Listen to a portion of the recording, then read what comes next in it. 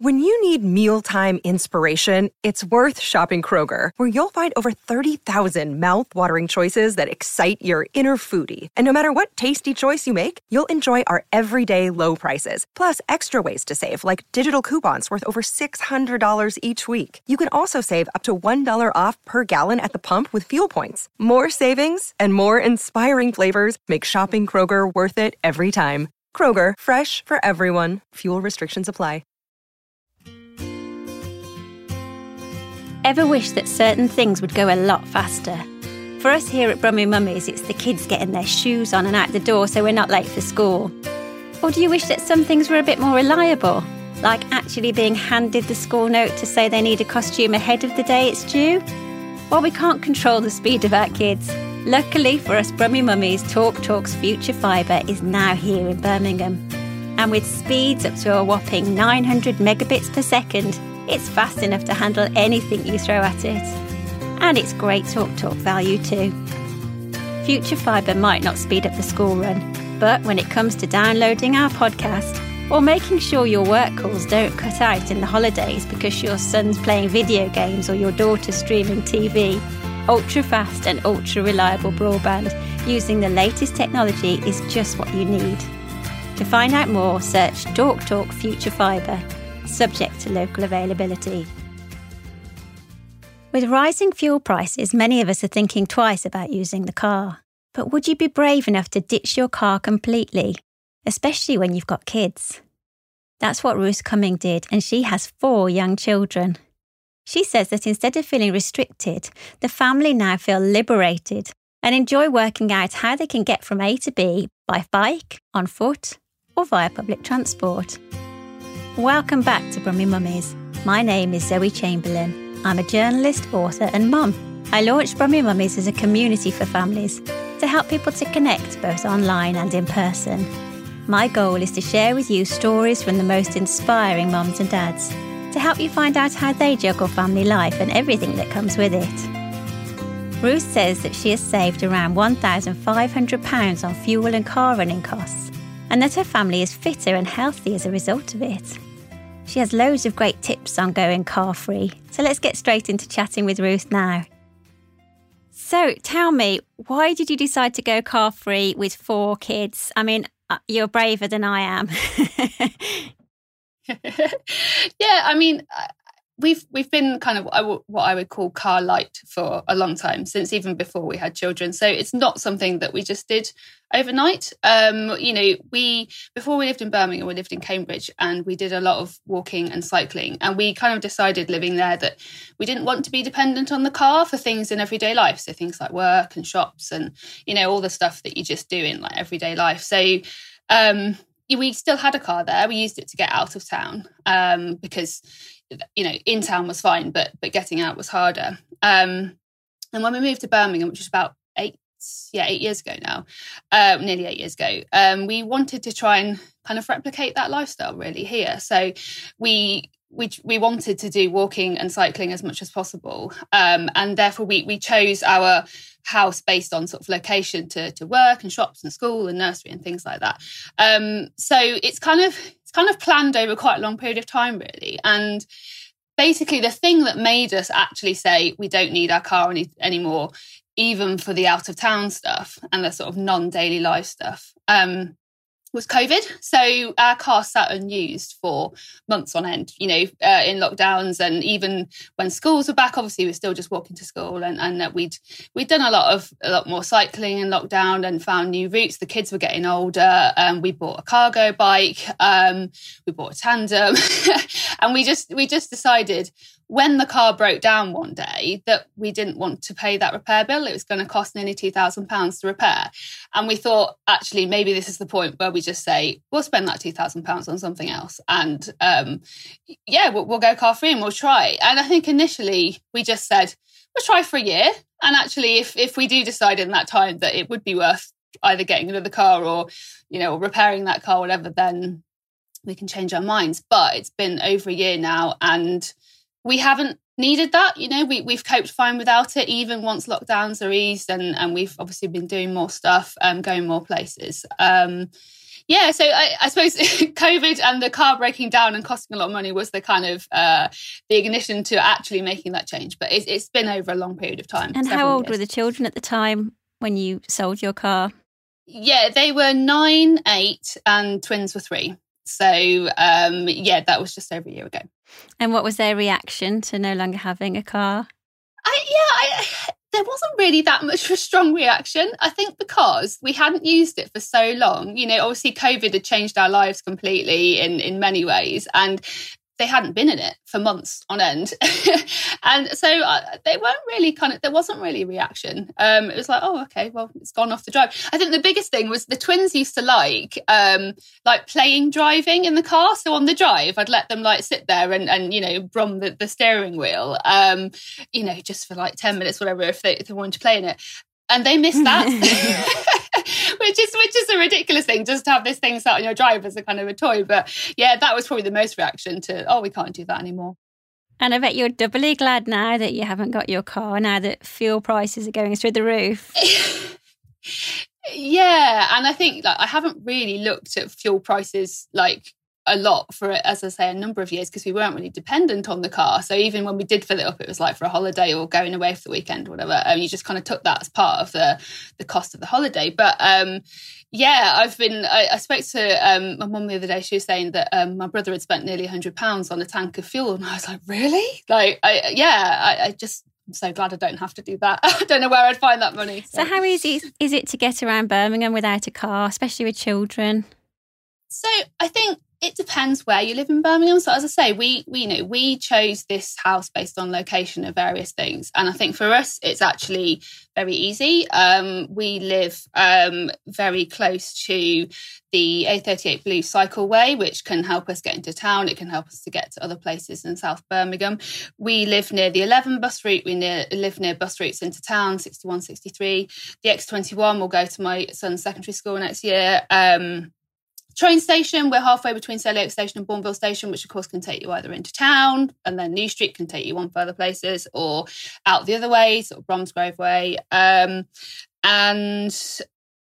then locally, we have so much within a 15-minute walk. I really like this concept of 15-minute neighbourhood, where the kind of idea is that you have all your sort of daily life stuff within 15 minutes, either walking or cycling. So things like, if you have kids' schools, nurseries, shops, doctor surgeries, things like that, all the kind of stuff you need in that sort of daily life. So for us, it's not that hard, but I think it depends where you live. I don't think every location in Birmingham has that amount of transport link. So what about going further afield, going on holiday or going for days out? Yeah, so again, as I said, I mentioned trains. We use trains quite a lot. And because we're on the Cross City line, which goes into New Street, there's a lot of connections across the country from New Street. So this weekend, we've just been to London. Obviously, that's easy on the train. My in-laws live down in Devon, so that's on a direct train route from New Street down to Plymouth. So that's really handy. Rural locations are harder.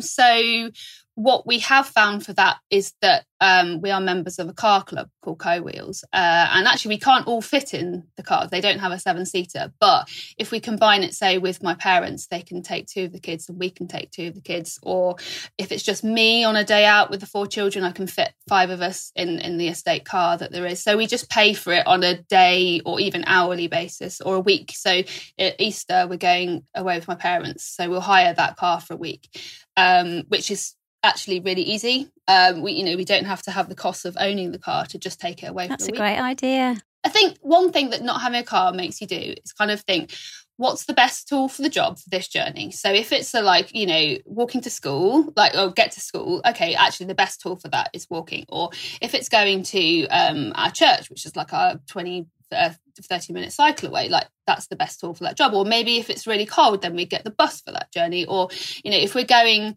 say to my parents, well, actually the train's really doable for that. And sometimes you look at a journey, you go, actually, I can't walk that, I can't cycle that, I can't get the bus, I can't get the train. Oh, well, hire a car. But it's actually made you think, okay, the car is the best tool for the job in this case, so I'll use the car club. Whereas I think if you have a car on the drive, and you've sunk the money into buying that car on the drive, then every trip you do looks like a car trip because you've already kind of paid for that up front. Whereas if the model of a car club, you're paying for it like you would a bus fare or train fare or whatever, you're treating it like sort of public transport in that way, a bit like a taxi, but you drive it yourself, if that makes sense. So, yeah, I think that's one thing that we've really kind of found since not owning one, is that you treat every journey as a sort of think about what's the best tool to do this job, really. So does that mean you have to be very organised and plan ahead?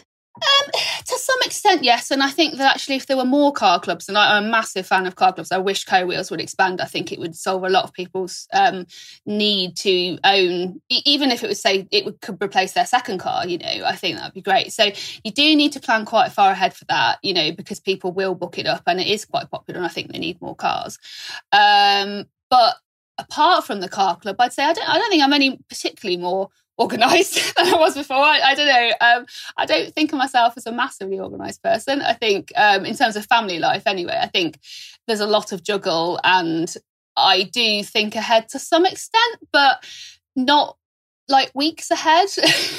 I think, a lot of my brain space is taken up with sorting out 4 kids every day. And I don't often think, in that moment that far ahead. I mean, in the holidays a bit more, I guess, because, you've got to plan what we're going to do for that time. But certainly on a Monday to Friday in term time, I don't think I particularly plan that far in advance. So do you have to rely on the children being well behaved on public transport? I know that would be a fear for me. Yeah, and I think I would do more things with our older 2 than I would with the younger 2. I think I have to kind of think, okay, so how much can the older 2 cope with and how much can the younger 2 cope with?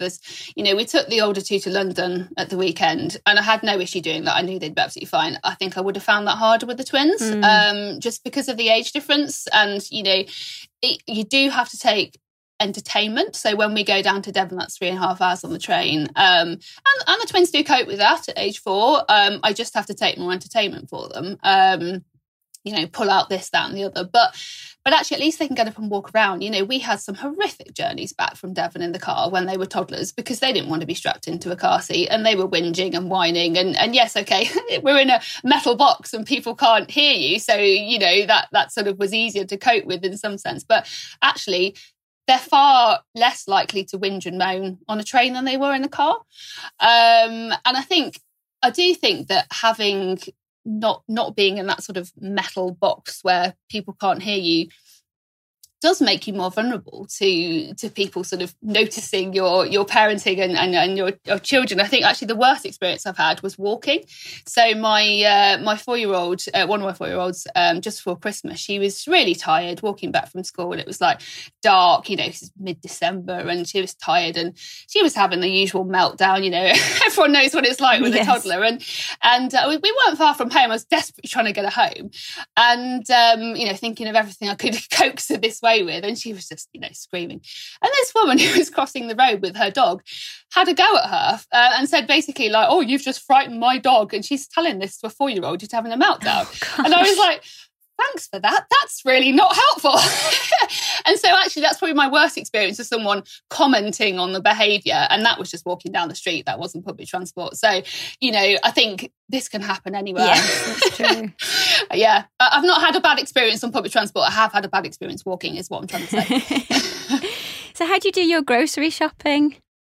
Okay, so even before we didn't have a car, we did most of our shopping on foot and bike. So we've tried, as I say, with the location of our house, we've tried to make it so that we can do that. My husband works at the university, so not far from where we live, and he comes back from work every day via a shop generally, so little and often. Also, at the weekend, we'll shop locally. We've never really kind of done that big shop thing. Since COVID, we have actually started getting a once a month internet delivery just for like the tins and stuff, just because we kind of didn't want to be going into a shop quite so often. So we started doing that since COVID. And we still do like, a few times a week to get fresh stuff like fresh fruit and veg, milk, things like that. But our tins and packets we get once a month as an internet order. We could do that on the cargo bike as well. That we could do that. To be honest, that's just more of a time and kind of using our time wisely and as I say, not wanting to be in shops more than we need to be. Yeah, that makes sense. So apart from comments from passers-by as you're walking, what's been the biggest challenges that you've faced? Ultimately, it's just kind of convincing people that we're not crazy. I think to in a city that is so dominated by cars and car transport, if you're doing something a bit different, you do just have to brave being that family who are on those bikes or walking those or being those people on public transport. And obviously other people do it as well, but I think it's you're going against the grain for a lot of people who live near us. And I think the biggest thing that we're contending with at the moment is bike storage. So I don't know, I think this is where you kind of heard about me because I was tweeting about our bike storage issue with the council. So we've been refused planning permission for a small, low-height bike store on our driveway, which of course is now empty because we don't have a car. And we were kind of hoping that, with Birmingham City Council being all trying to encourage people to use active and public transport, that they would be fine with us sticking a bike store on our driveway. But apparently not. So I can't actually say too much more about it at the moment because we've just submitted an appeal with the help of a very nice law firm. And yes, so I can't really say that much more on that. But it is frustrating that a council who is actively promoting active travel, and we are literally that family who has got rid of our car, which is what they want people to do, who has an empty piece of land that we own in front of our house, and yet they won't let us put a bike store on. So I think that's probably the biggest challenge in terms of the sort of everyday stuff. And obviously, we want somewhere secure to store our bikes. You can't just leave a bike on your drive in the same way as you can a car. You've got to have something to lock it to and not trip over it in your hallway and have kids pulling it over and stuff. Of course, yes. So what have been the biggest benefits from going car-free? Primarily, I actually feel I feel it's really liberating, a real sort of sense of freedom that we don't have to worry about the admin of the car. We don't have to worry about repairs. We don't have to worry about the cost of it.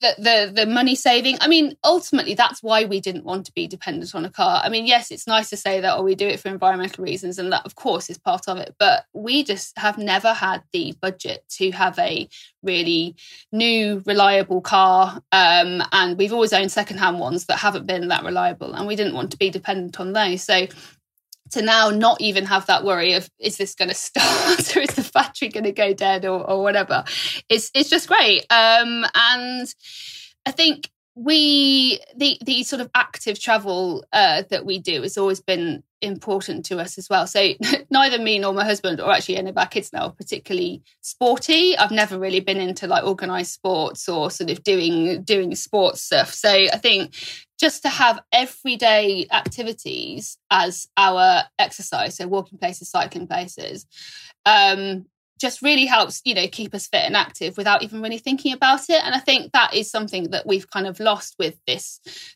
sort of car domination that's come since the Second World War, since the 60s. And for us, I feel that's really helpful that we can just build that into our everyday lives. And then obviously the benefits of we're not causing pollution, which at the moment, today it's really high again in Birmingham. It was yesterday. And when you can literally taste the pollution around school, I try not to think about it too much. But that does worry me for my children's health. So just to know that we're not kind of adding to that, and obviously the threat of climate change, which is again a huge thing that I try not to think about too much. But it's just nice to know that we're sort of contributing in a small way, very small way. I'm sure everyone else, has their own small ways of contributing. Absolutely. So how much money do you think you've saved?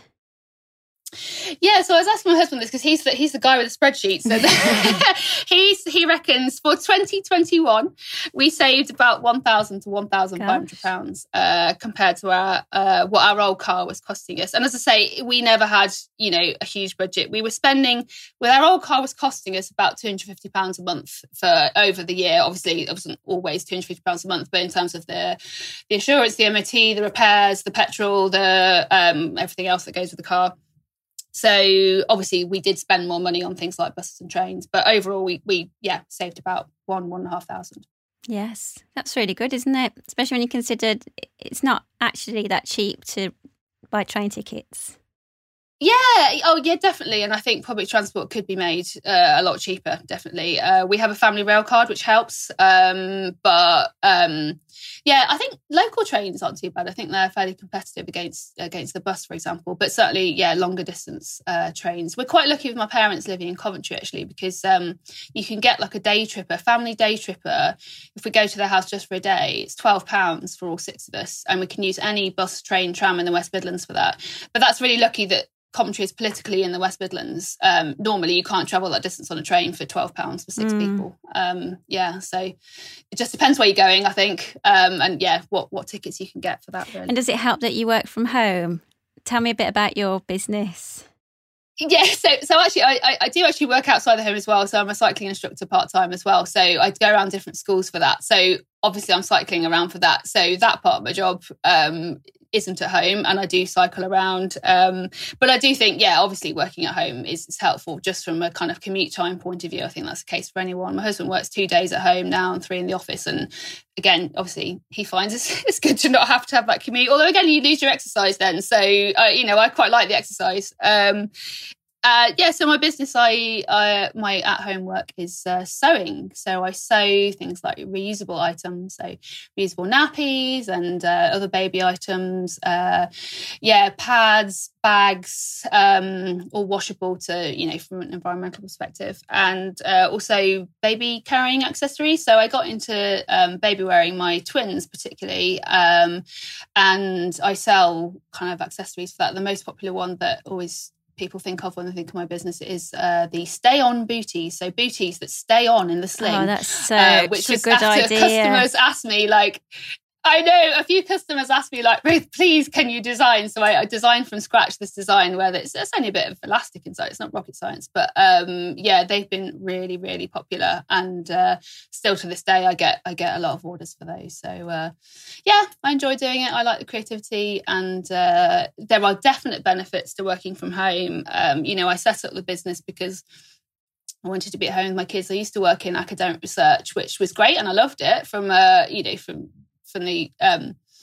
point of view of the work, but I found it really hard to juggle with a young family. I had 2 under 3 with my older 2 when I left work, just because it would have cost me more in childcare to stay working in academic research and that was a fairly high level postdoctoral research. So I decided to take some time out and then set up the business because I still wanted to have some income and also just some kind of something for me, something to do that wasn't just being a mum. And I really love being a mum. I really love being a stay-at-home mum, and it's been really good to have some work that fits around, and it's always just fitted around the kids really easily. If I have more time one week, I spend more time. If I have less time another week, I spend less time on the work, and that's fine. Great to be able to juggle it like that. So how important is it for you that the children are environmentally aware and conscious of their actions? Yeah, I mean, obviously we think it's important. It's a big part of what we talk about in family life. But I actually think our kids and perhaps others and beyond I think they are quite savvy on environmental issues. I think it's something that is talked about more than when I was a child, for example. I don't really ever remember talking about environmental issues, whereas, my kids will talk about it quite freely, and obviously some of that probably is influenced from what we're saying at home, just the dinner time chats and stuff. But I think it's important for them, and certainly my eldest is very into stating his opinions on on climate and pollution and things like that. Yeah. What are the things you do to try to care for the planet? I'm a vegetarian. I have been for years. I can't really claim that was just an environmental thing. I've never liked meat, but certainly since I've become aware of that being a way to help the environment, I've definitely lowered my dairy. I'm not vegan, but I try and live as much plant-based as I can. The kids certainly aren't. They really love their cheese and milk still, so I'm not going to get them off that anytime soon. But we cook vegetarian at home. They will eat meat if they're out and they have the opportunity, but we only eat veggie at home.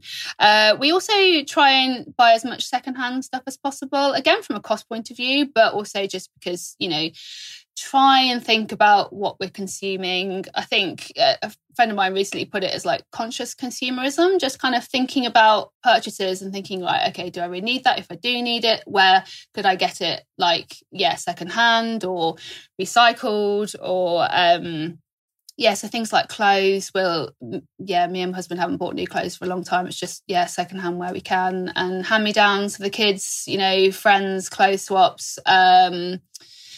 Obviously, it helps having 4 kids because they can get passed down. 4 children if they last that long.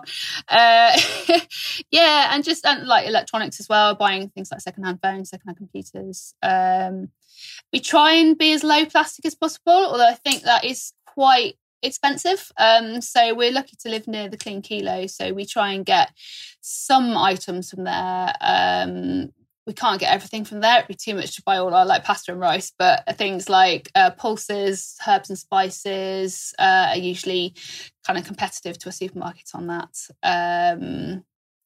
Just try and be as low plastic as possible. That's great. And would you ever go back to running and owning a car again, do you think? I think so. We, as I said before, like it was a bit of we saw it as a bit of a trial, and we kind of thought, well, maybe we would in the future. At this moment in time, I can't envisage us doing it. I just think our circumstances at the moment, I don't see why we need it. If we had a change in circumstances for whatever reason, I wouldn't rule it out. And I think if in future, the price of electric cars comes down, they start having secondhand ones, and if we felt we needed it, then there may be a chance of that, but I just don't see at the moment why we would. But at the moment, the benefits of not owning one definitely outweigh the disadvantages. Great. Well, we have a series of questions that we ask all of our guests, so I'm going to ask them of you now, if that's okay. Okay. So what would be the 2 things you would tell your 18-year-old self if you had the chance? I think the first one would be there's more to life than work. So I was a bit of a workaholic at school and university, whereas I think since I've had kids, I've learned that actually there's more to life. And although, I do still work hard on my business, I think I've learned to sort of have that juggle between life and work a bit more. So that's the first thing. And I think the second thing is don't be afraid to be different. I've definitely learned, obviously, what we've been talking about today, that I am different. I am choosing differently to a lot of people who are in my circumstances or similar. And I don't think my 18-year-old self would have been brave enough to do that. I think I cared much more about what people thought I should be doing. I think don't be afraid to be different. And what are the 3 things you love to do every day? What gives you a great routine, start and end to the day? I think the main thing for me is always getting out of the house into the fresh air. And whether that, in everyday life, that tends to come naturally just because we do walk and cycle in everyday life. But even on days where, we don't have the same routine of school or whatever, just to get out, walk, cycle in the fresh air, I always need that. I can't stay at home all day unless I'm severely ill. And I think also the routine of always eating and drinking like proper meals. I think it's really important to us as a family to have as much family meal time as possible. So we always have like dinner together. I sit and have lunch with the kids if they're around or at school. So I think that's really important. I do enjoy that eating and drinking. And I think having 4 kids, it's quite hard, but just trying to spend a little bit of time each day one-on-one, even if it's just a few minutes. And actually, now the older 2 are a bit older, it's easier. So, for example, on Thursdays, I'll walk my eldest child to Scouts, and having that time, even though it's like a 15-minute walk, whatever, just to have that time with him. Try and just spend a little bit of one-to-one, which is hard. And morning, I can't not have breakfast, so just really making sure that sets me up for the day.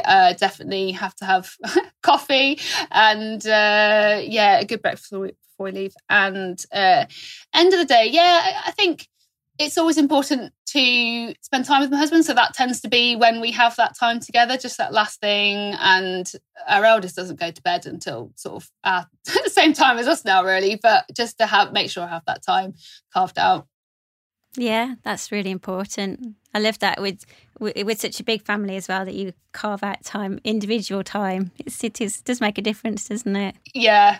So what advice would you give to someone thinking of going car free? I think take it slowly, one step at a time. As I've said, this wasn't something that we just did overnight. I think it requires a lot of planning, a lot of thinking about lifestyle choices, what you need or don't need to do. I think work out, say, the easiest journeys first and think, okay, so which journeys could I do differently? Work on those first.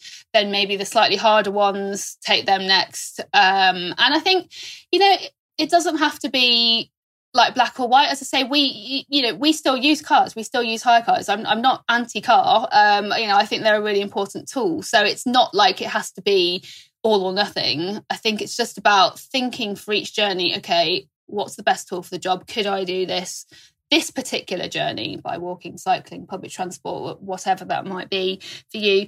And I think, as I said, like lifestyle choices. So we've always planned to only do things that are within our sort of reach. And, so with kids, like planning, things like activities and stuff, we'll always look for stuff that's closest to home, rather than thinking, oh yeah, there's that really great club over, other side of town or whatever.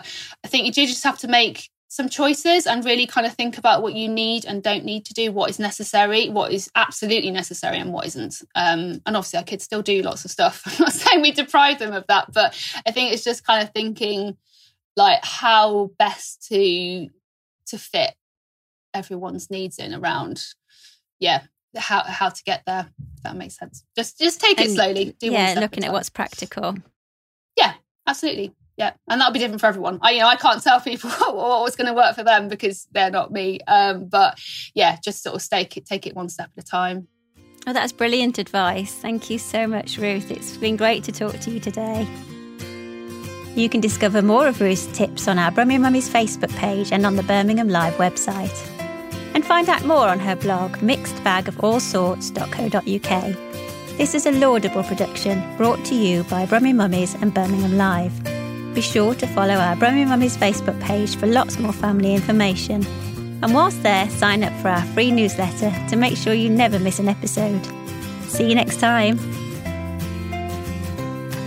Today's episode of Brummy Mummies has been powered by TalkTalk's Future Fibre, which is up to 23 times faster than standard broadband, proving that some things are better faster. Future Fibre is now available in Birmingham. To find out more, search TalkTalk Future Fibre, subject to local availability.